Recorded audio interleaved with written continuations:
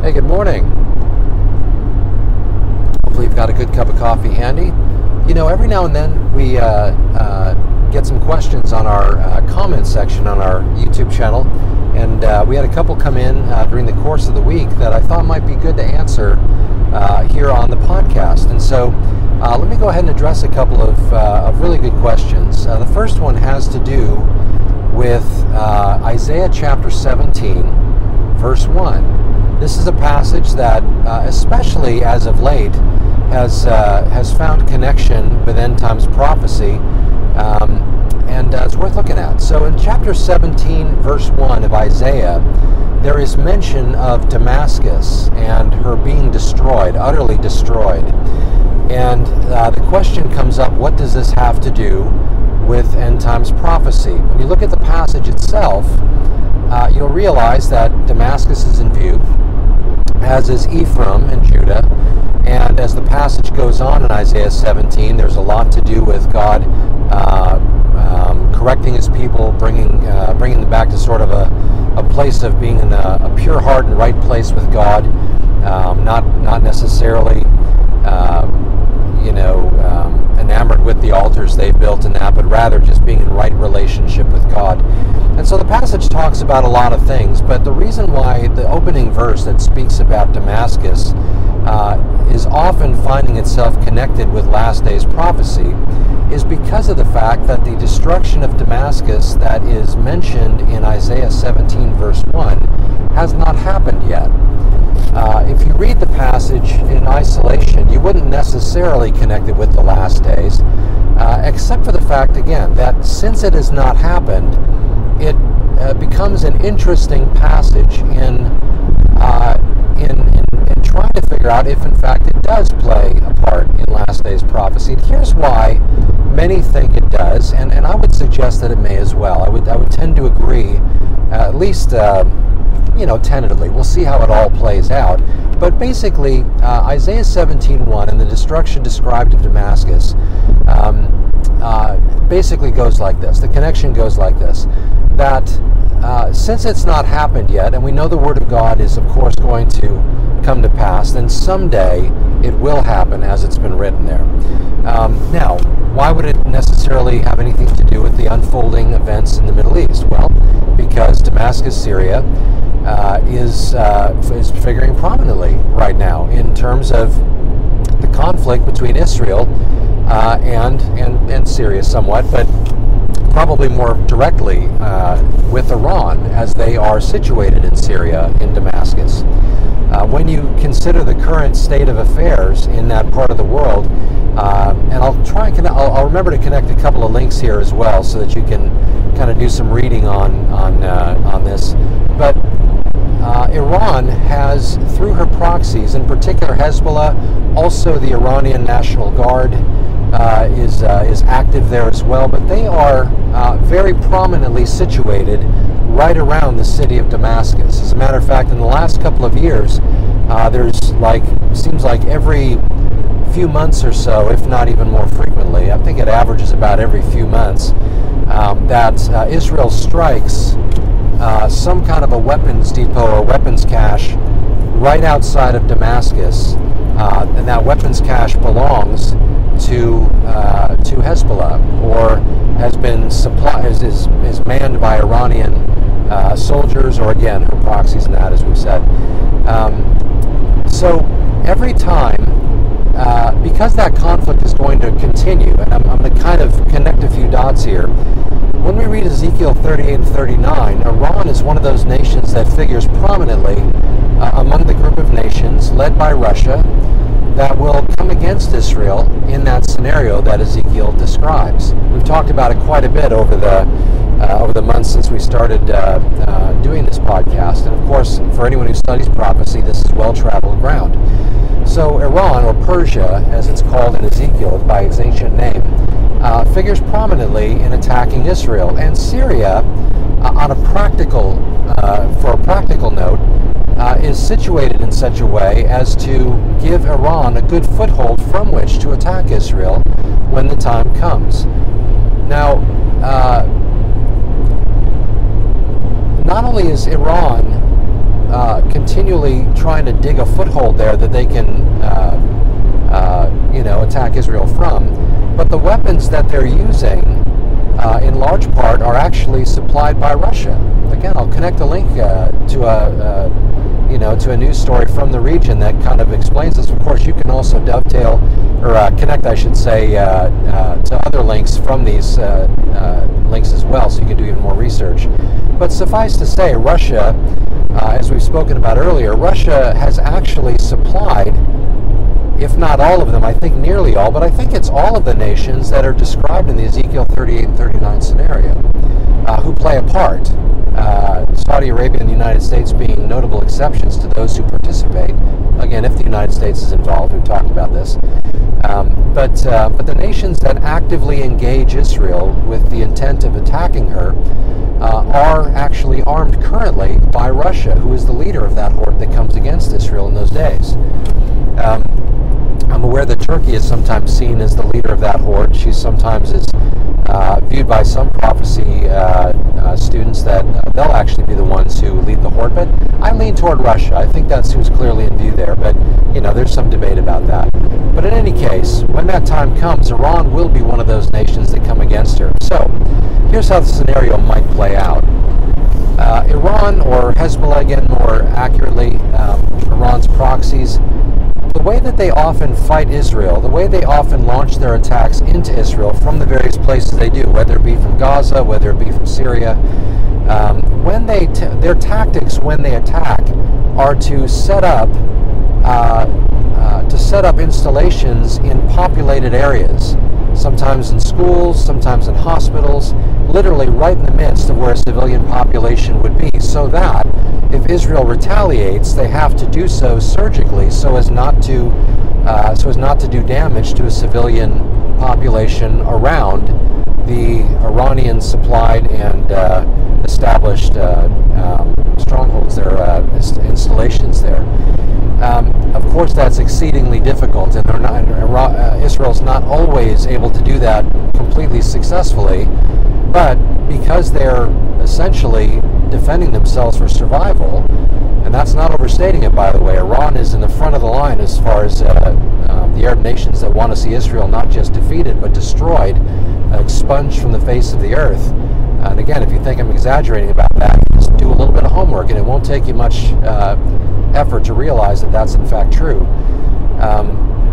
But since Israel is having to defend itself for its very existence by retaliating against these strikes, they often have to do so by striking areas that there's a high risk of hitting civilians, because that's where the Iranians or their proxies are attacking from.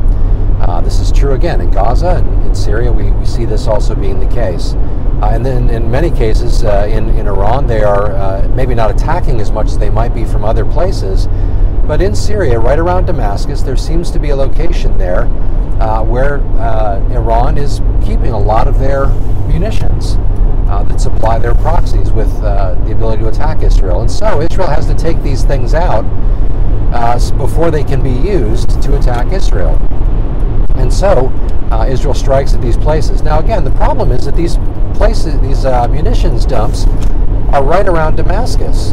And so the basic thought of the scenario unfolding there in regard to Damascus is that at some point Hezbollah or some other group backed by Iran will attack Israel from that area, or they will have some kind of, maybe they'll even have nuclear munitions there at some point. Iran, of course, is trying to develop nuclear weapons and are increasingly growing further along in that pursuit.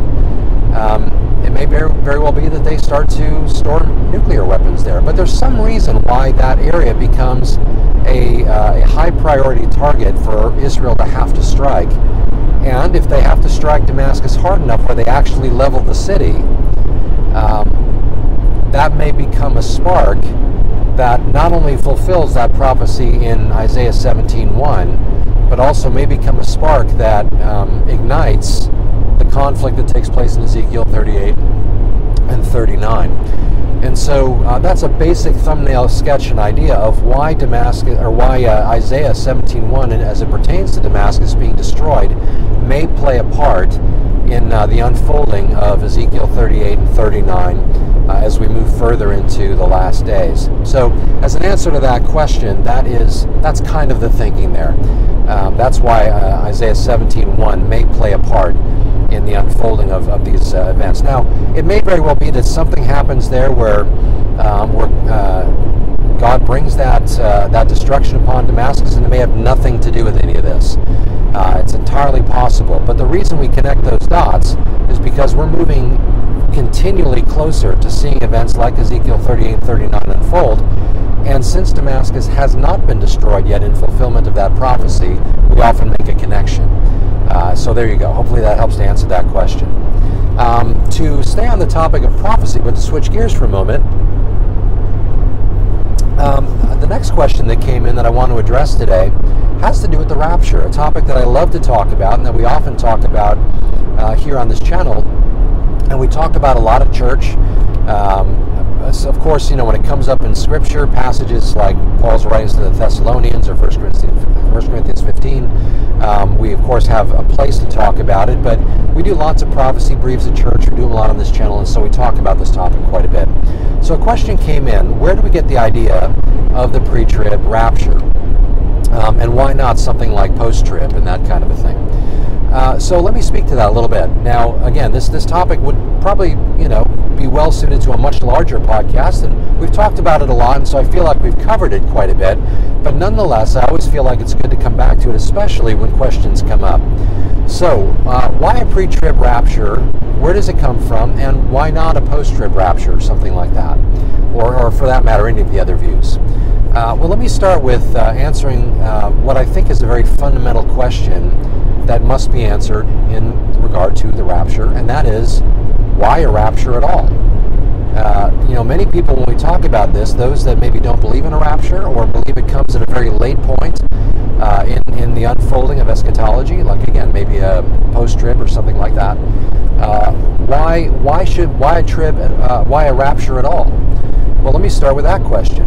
In 1 Thessalonians chapter 5, verse 9, I apologize, I can't just turn to the passages while we're driving here, but in 1 Thessalonians chapter 5, verse 9, Paul speaks about how even though we are equipped with, and he describes sort of a proto-version of his description of the armor of God in that, even though we're equipped with the armor of God and will face hardships and difficulties and challenges, we are not, even though we will face hardships, we're not appointed to God's wrath. And that's an important distinction to make in the question of why is there a rapture in the first place. The question often comes up, why should believers feel like we're going to escape difficulty and hardship?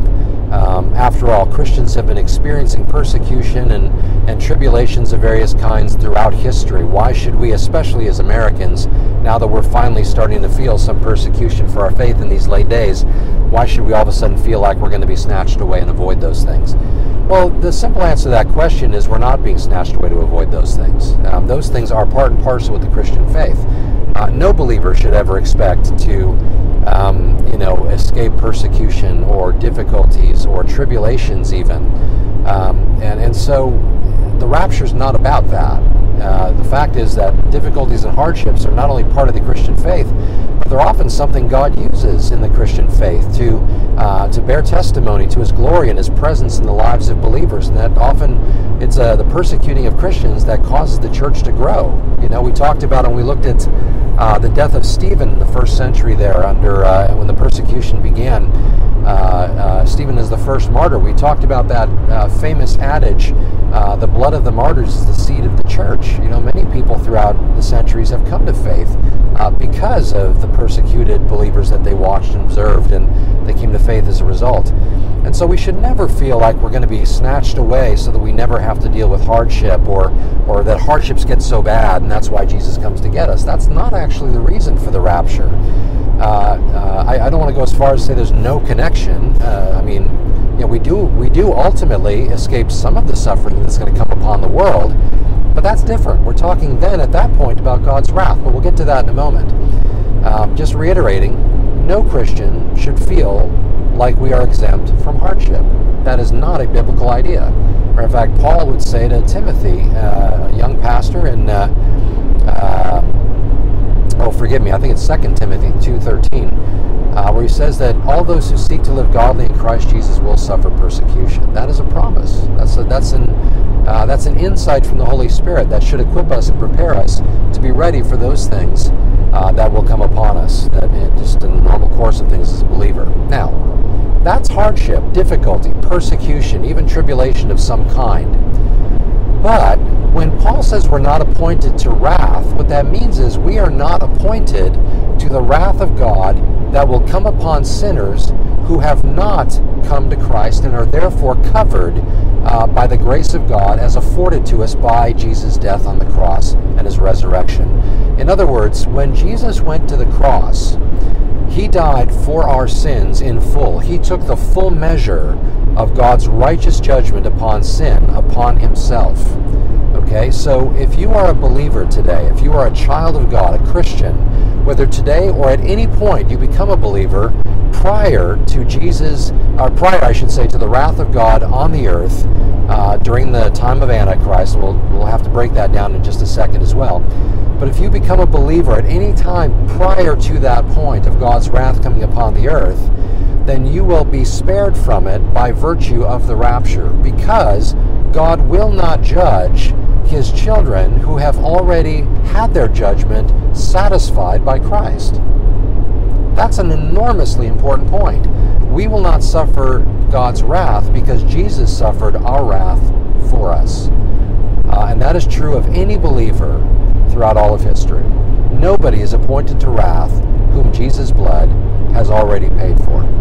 And so that's why there's a rapture. It is an absolutely justified and, without going too far, a necessary thing, because if God were to leave us here to be judged as he judges the world for its sin, then that would be double indemnity, right? I mean, we're not being judged for that.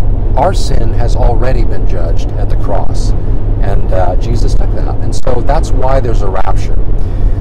Now, as far as the timing of the rapture, of course, in fairness, it has to be pointed out that there are varying views on the timing of the rapture. I, again, hold a pre-trib perspective on that. I believe that the rapture of the church happens prior to what we would call Daniel's 70th week. And the reason for that is because Daniel's 70 weeks, as we talked about previously on a number of occasions, most recently we just talked about it when we talked about the path to getting there in regards to getting to Jesus establishing his kingdom a couple of days ago. He didn't establish his kingdom a couple of days ago. We talked about that a couple of days ago. Wouldn't that have been great, though? But anyway, so I believe the rapture happens before that, because the last of Daniel's 70 weeks is like the other 69, appointed to Israel and her holy city. And so when we consider the fact that there is such a thing as a time when the fullness of the Gentiles comes in, we read about this in Paul's discussion in Romans 9 through 11, and in particular chapter 11, where he mentions the fullness of the Gentiles coming in. We recognize that, or we should recognize that God deals with the church and with Israel mutually exclusively.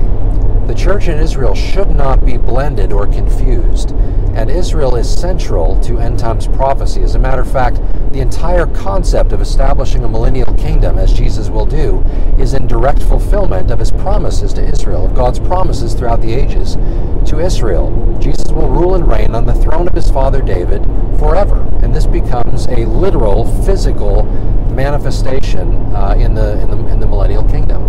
Well, the church is not. When God begins to once again deal with Israel, now the millennial kingdom comes at the end of the tribulation period. The tribulation period is a time that is, again, has Israel in key focus.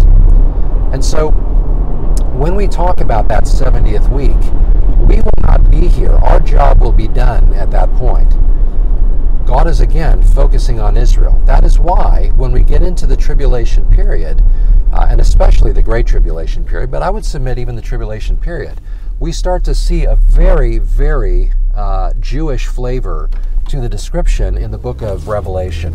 The reason that the book of Revelation reads so much like an Old Testament book is because the Jews are in view for the vast majority of it, and not the church. The church is in view up through chapter 3, and in some ways represented in other portions, like chapter 4. We see in chapter 5, we see saints who die for their faith and that kind of a thing. Although there's some, we don't necessarily want to blur those. When we start talking about things like tribulation saints in the book of Revelation, we recognize there are some distinctions in terms of when these people die. They die after the rapture, things like that. This is a larger topic. And then the church comes into view again clearly at the end when we return with Christ, and he establishes, there's the marriage supper of the Lamb. Later on, he establishes the millennial kingdom and all of these things. But the vast majority of the book of Revelation is devoted to what God is doing on the earth, and Israel is in view. 144,000 witnesses in chapters 7 and 14. Those are literal children of Israel. They are from the 12 tribes of Israel. Dan is accepted. We see Joseph's son's name there and mentioned in replacing Dan in some of those descriptions. But we're talking about Israel, literal Israel, not figurative Israel, not spiritual Israel. We're talking about literal, ethnic, national Israelites, who are sealed by the Holy Spirit, by the Lord, and ultimately they go and they bear witness, and they share the gospel, and that kind of a thing. And so the question is, though, getting kind of back to our direct topic, as far as the timing of the rapture, one of the points of contention is, when does God's wrath start in the book of Revelation? And this is a major point to discuss, and it's debated a lot in conversations like this one. There is a mid-trib view that believes that the rapture will happen at the 3.5-year mark. The Antichrist breaks his covenant, I should say. I should just quickly mention here, the 70th week of Daniel revolves around the idea of the Antichrist signing a 7-year covenant with Israel that he will break at the halfway point, at the 3.5-year mark. Paul describes the events around the circumstances surrounding this event when he talks about how the Antichrist will go into the temple and declare himself God, but demand to be worshipped above all that is called God. That's in 2 Thessalonians chapter 2. So a mid-trib view would hold that right there at that middle point, as described, the mid-trib view, that the Antichrist breaks that covenant and we're raptured away. A pre-wrath view would hold that the rapture will not happen yet for a little bit longer into that period of time, into that last 3.5-year period. A post-trib view would argue that the rapture will not happen until after the tribulation, hence post-trib. I would argue that the post-trib view, one of the strongest arguments against that perspective, with respect to those who hold it, is that to get to the end of the tribulation, we have clearly, wherever you believe the wrath of God takes place during the course of the tribulation or the Great Tribulation period, certainly by the end of the tribulation, the wrath has happened. And again, if we're not appointed to wrath, as Paul says in 1 Thessalonians 5:9, then we can't be here for that. So I would argue that the post-trib view seems clearly disputed by Scripture. But as far as the other views, there's some discussion about those, and the views have fair points. I, however, believe that in a pre-trib view, in part because of the reasons I described about the 70th week belonging to Israel and their focus, and therefore we'd be out of the way, I think the fullness of the Gentiles, which doesn't mean every Gentile that will ever get saved, but it means those Gentiles that get saved up to the number that God has decided. That when that cup is full, then he's going to go ahead and bring us home. But another reason I hold that view, I've mentioned 2 Thessalonians chapter 2 already a couple of times, and this is a point that is disputed. But from a pre-trib perspective, my view of 2 Thessalonians 2, where Paul in verses 7 and 8 talks about how, and for this I will glance over just to kind of read it really quickly, where Paul talks about that for the mystery of lawlessness is already at work, and only he who restrains will do so until he is taken away, and then the mystery of lawlessness will be revealed in the man of sin and that. So those things he will not be revealed until the restrainer is taken out of the way. Now here's where the dispute and the discussion come up. What is the restrainer? Who is the restrainer? The restrainer in that discussion around those verses and the surrounding verses seems to be described both in a general or a neutral gender, but also in a masculine gender. And so it is fair to say that the restrainer is a person, but the question is who?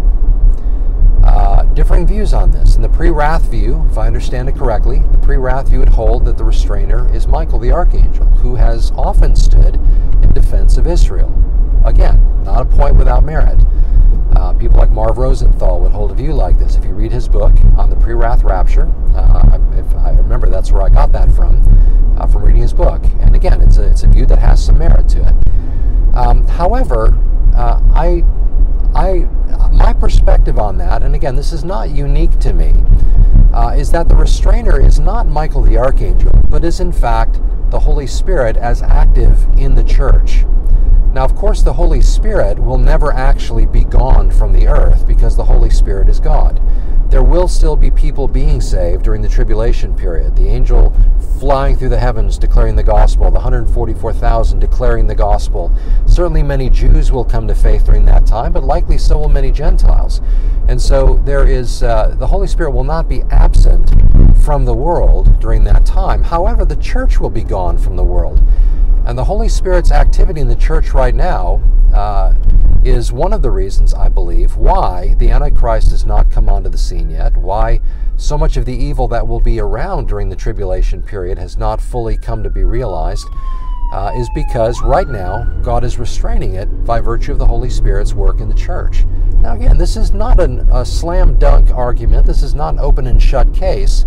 It is disputed, but that's one of the reasons, and I think when we consider the overall scope of discussions on the rapture and all that kind of a thing, this particular perspective on this, as it emerges from our study of Scripture, seems to me to make the most sense.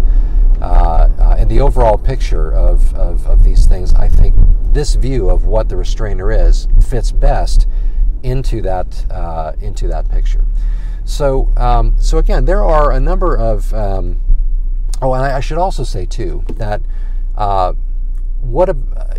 there's another reason why I hold a preacher view too, and it has to do with the idea. And this is, of course, is one of the disputed points: is when does the tribulation actually start? When does it take place? When does it start? And for this, we would look to Revelation chapter 6, in which there are a couple of ideas on when the tribulation starts. Does it start at the point of the sixth seal, where we move from a period of time after the rise of the Antichrist, after the wars and famines and pestilence and such that take place, and then in the sixth seal, what we see happening is that we start to see the signs in the heavens and all these kinds of things, and the statement by those on the earth that the day of the wrath of the Lamb has come. Who is able to withstand it? And so, because of the fact that the signs in the heavens start to take place at that point, and there is this sense that the day of the Lord, the wrath of the Lamb has now come, seems to be what is being said there, and is generally held by those that hold a non-pre-tribulation view, that this is the point at which the wrath of God starts. And so therefore the rapture could happen right up to this point, pre-wrath, or it's after the mid-trib, technically speaking, but it would be pre-wrath. I would contend that a strong case can be made that the wrath of God actually, while the Great Tribulation is clearly not until the last 3.5 years, the Great Tribulation, I would argue that the tribulation, which is generally understood to be the 7 years, but it's the Great Tribulation that we consider the wrath of God. Why wouldn't we consider the entire 70th week? Why not the entire 7-year period? Why would that not be considered the wrath of God? Well, the argument would go that because the first 4 seals have to do with the wrath of Antichrist. You could argue maybe the 5th is included there as well, but clearly the first 4 would deal with the wrath of Antichrist on the earth, but it's not until the 6th seal that it becomes the wrath of God. The argument being that it's not God who is ultimately bringing this destruction upon the earth, but it's the Antichrist. My answer to that would be that I don't think that's as ironclad an argument. I know much has been written on it, but I don't find the arguments as convincing as they're generally held to be. And one of the reasons is this, is that even though the Antichrist is the one who is, during those first seals, bringing the devastation on the earth, he is unleashed there in the first seal. We see again the pestilence and the famine and the wars and such and everything, which, by the way, parallels those early verses in Matthew 24 when Jesus begins to describe the last days too. Even though it's Antichrist who is actively responsible for these things during that period of time, that doesn't mean that ultimately God himself isn't behind that. Here's 2 points that I would bring to that. First off, when we talk about the breaking of the seals, it's Jesus who breaks the seals. Remember in chapter 5, John weeps because there is this scroll that is written that has the 7 seals on it, and John weeps because no one's found worthy to break the seals or to open the scroll and such until Jesus comes. Behold the Lamb. And so the Lamb begins to break the seals. In other words, none of those events that happen under Antichrist can happen unless Jesus breaks the seals. So who is ultimately responsible? Okay, that's one thing. The other argument that I would bring is that God has often brought his judgment through the vehicle of other human agencies throughout Scripture. When we think about something like Habakkuk, a prophet like Habakkuk, who, if you remember the book, it's a wonderful, very short little minor prophet book in the Old Testament that really answers one of the most profound questions we wrestle with. I don't understand why you're doing things the way you're doing them, God. Habakkuk, sees his people, they're wicked. God, why aren't you doing something about it? God says essentially, well, I'm going to do something about it, but you wouldn't believe me if I told you what it was. And Habakkuk essentially says, well, try me. And God explains he's going to bring the Chaldeans to judge his own people. And Habakkuk essentially says, I don't believe it. Why would you use the Chaldeans who are more wicked than us to judge your own people and such? And so Habakkuk's wrestling is with God doing it this way. But notice, though, God is using a human agency, a wicked, conquering people to come and bring judgment upon his own people. And we see this repeatedly, oftentimes throughout the Old Testament. So for God to do something like that in terms of the last days, for God to simply unleash the Antichrist, now, of course, the Antichrist is ultimately empowered by Satan and all this kind of thing, we understand. But hasn't God always used Satan's activities to ultimately bring about his good? So for those reasons, I would say that the argument that the wrath of God doesn't begin until the second half of the tribulation period, on the one hand, I get it. Sure, the Great Tribulation period is clearly the last 3.5 years. However, to say that the wrath of God, and one last thing, I guess, on that point too, in the 6th seal, where those on the earth say the day of the Lord's wrath has come, that term has come does not always, and frankly, quite often does not mean that it immediately speaks to right now. Oh, now it has arrived, right this minute. But rather, it is often used, and you can do any simple search on any of your Bible software to look this up, is that it often speaks of just simply recognizing something that has already come. And so again, I'm not saying these make the ironclad case for a pre-trib rapture, but I think the overwhelming evidence in Scripture does point to that. But I make these points to say that some of the other views that sometimes are held to have more concrete evidence, I would say it's not as concrete. There's cracks in the concrete in regard to those things. And I think when you consider that, along with the other elements of where Scripture speaks about these things, both explicitly, again, I would say Paul in his writings to the Thessalonians and those kinds of things, and even implicitly. One other time we spoke about this, and I'll end with this because I know we're going a little long now, but in a previous episode, and actually in a conversation online with one of the folks commenting, we brought up this example. One of the implicit, again, this is not something you'd build your whole argument on, you would build it on explicit or clearly stated passages, but when there's implicit potential evidence as well, it can sometimes help to bolster the case. And so this is an implicit. In the days of Noah, there were 3 groups of people. When the flood came, the judgment came upon the earth, there were essentially three, I'll put it in quotes, groups of people. One, of course, were those who perished in the flood. The others were those, another group was those who were preserved through the flood. And then there was this other person, obviously not a group, but a person who was removed before the flood. Okay? The group that was perished in the flood was clearly the world, unbelievers. Those who were preserved through the flood were those who took God at his promises and he protected them through the flood. We would make that typically, typologically, metaphorically, a picture of Israel. But then there's Enoch, seventh from Adam, who walked with God and then was not, for God took him. We read this in the genealogy that leads up to Noah. And this Enoch simply walked with God and then he was gone. God took him. I would see in that implicit, not explicit, but implicitly maybe a picture of the rapture that came prior to the judgment, who the Jews are preserved through in a world that ultimately is under judgment of God. And so, again, I wouldn't build my whole rapture argument on that, but I would say that it's an implicit example that can help to serve to support the argument a little bit. Now, of course, all arguments probably could point to explicit and implicit. Again, that's why I try to be respectful when I talk about other views, even though I don't hold them. I think there's merit to the arguments, and I think each view should be researched and it should stand or fall on its own merits. In my view, the pre-trib view has the most merit.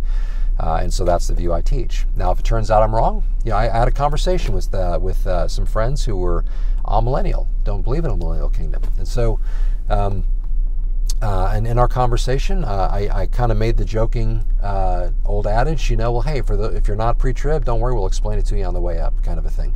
But I also went on to say, in fairness, I said, look, if it turns out it's not pre-trib and we're still here, then you can explain it to me while we're still here. So I don't take a hill to die on approach on this. I do hold my view strongly. I think I've got good, solid biblical support for it, and I think a lot of people that hold a pre-trib view do. But I also have respect for other views where people feel as strongly about their own perspective. But that's my answer to the question. And so no doubt I'll get some comments on that maybe you have other points you want to bring up that we can discuss and that kind of a thing. And no doubt we'll be talking about this topic in future episodes as well. But thanks for asking questions and thanks for interacting. I hope this went some way in answering those two questions. And if you have questions of your own, please feel free to share them. And from time to time, we'll take a podcast and just try and answer a couple, 2 or 3, and see how it goes. Again, I don't claim to, hopefully by now, if you've been watching, you know that I don't know everything, and I'm certainly not claiming to be the expert on any topic. But my desire is for this podcast to be discipleship-based. And as we go through the Word together and as we talk about topics that relate to our faith, my hope is that we can all grow together through them as we consider them, as we respectfully agree and disagree and all those kinds of things. The goal is ultimately growth in Christ. And so whatever our view is on this particular topic, the good news is that as believers, one day we'll be able to have just some great fellowship together in heaven, and none of these things will even matter anymore. But for now, we'll continue to talk about them. But God, thank you so much. Father, we just love that you've given us so much in your word that we can put our hope in, that we can stand upon, that frankly, that we can understand. Some topics like this one leave some room for discussion, and I just pray that, Father, at all times we would seek to gain as much wisdom and knowledge as we can on these topics, but that we would also always discuss them with words seasoned with grace in that, Father, and that we would just impart grace to the hearers as we have these discussions back and forth. Whatever the case, Father, we do thank you that a day is coming when Jesus will come and get his bride. And whenever that happens, Father, help us to be ready. Father, if it's before any of these things come to pass, then Father, we just rejoice in the idea that you'll snatch us, that Jesus will snatch us away prior. If we go through some of these things, or a great portion of it, Father, help our faith not to be shaken by that. Ultimately, our faith is not in the timing of a rapture. Our faith is in Jesus Christ, who died on the cross once and for all to take away our sins.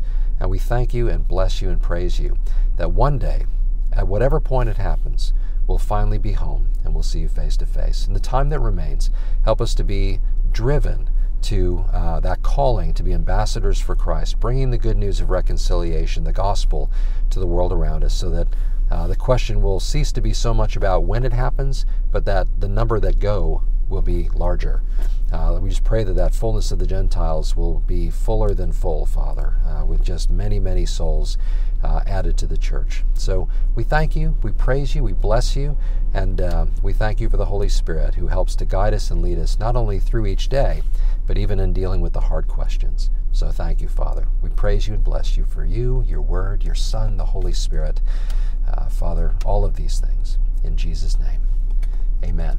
Well, if you'd like to comment, as always, you can do so on our church website, or on our YouTube page, or on my personal website at parsonspad.com. You can email me from there or from our church's website at calvarychapelfranklin.com. And as always, we encourage you to join us if you're anywhere around the Franklin area and you want to, Franklin, Tennessee, and you want to come on out and spend a Sunday with us, or if you live in the area and you're looking for a good home church, we'd love to have you come and grow in Christ alongside of us. So until we see you again, God bless you, and we'll see you soon.